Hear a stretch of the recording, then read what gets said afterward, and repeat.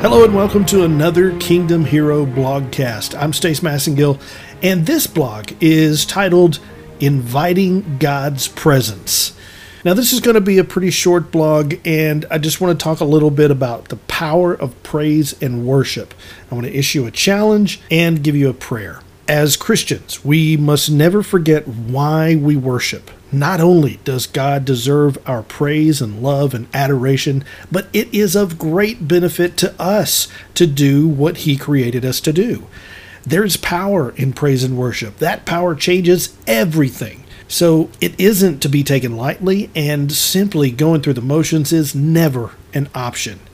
So here's the challenge. Praise God with a loud voice. Let the whole earth shake, and let our praises reverberate outward and upward into the heavens. When we do this, His Holy Spirit comes down.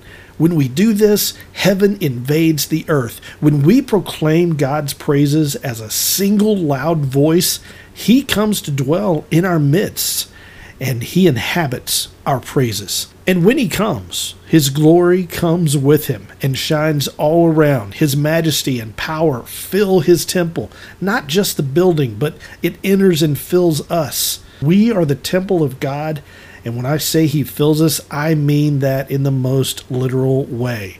Because every nook and cranny of our being is filled, every dark corner is lit, and we overflow with His mighty power. And this is when things get really good.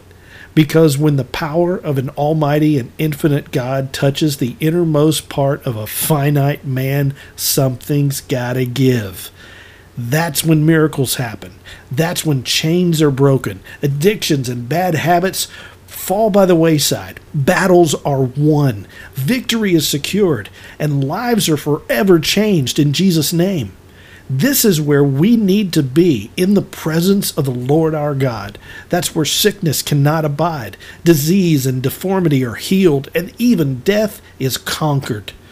If heaven is dwelling with God in His presence for eternity, then worshiping Him in spirit and truth here on earth is as close to heaven as this life gets.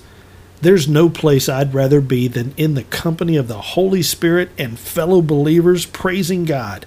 So let those praises rise among us now, and may we usher in the presence of our Lord. He is why we are here. Let's show our love for Him by offering up our worship and the praise He is due. Let it rise. Let praise arise and our enemies be scattered. Welcome Jesus in this place, the mighty warrior who has already defeated sin, hell, and the grave. Lift your voice in worship to the name above every name, the mighty name of Jesus Christ. This is where your personal battles are won, church. Surround yourself with the heavenly forces of God's army right now.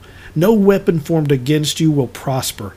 Jesus fights our battles for us, and He does not lose, ever. Praise Him right now for taking those flaming arrows for you, for taking the nails meant for you, for taking your punishment and leaving it on the cross, and for delivering you and placing your feet firmly on the rock. And now the prayer. With every breath we breathe, with every word we speak, with every song we sing, and with all that is within us, Lord, we want to worship You. We want to glorify You in everything we do. Let our hearts be broken for those things that break Your heart, O God. And may we be overflowing fountains of Your love to the world for Your sake. We give ourselves as willing vessels to accomplish Your work and grow Your kingdom. Let it be so, Lord. May our numbers increase, not for our sakes, but for Yours. That Your glory will be proclaimed by all, that every knee would bow and every tongue would confess that Jesus Christ is the Lord of all. And our loud praises will indeed shake this whole world, and Your name will be magnified on earth as it is in heaven.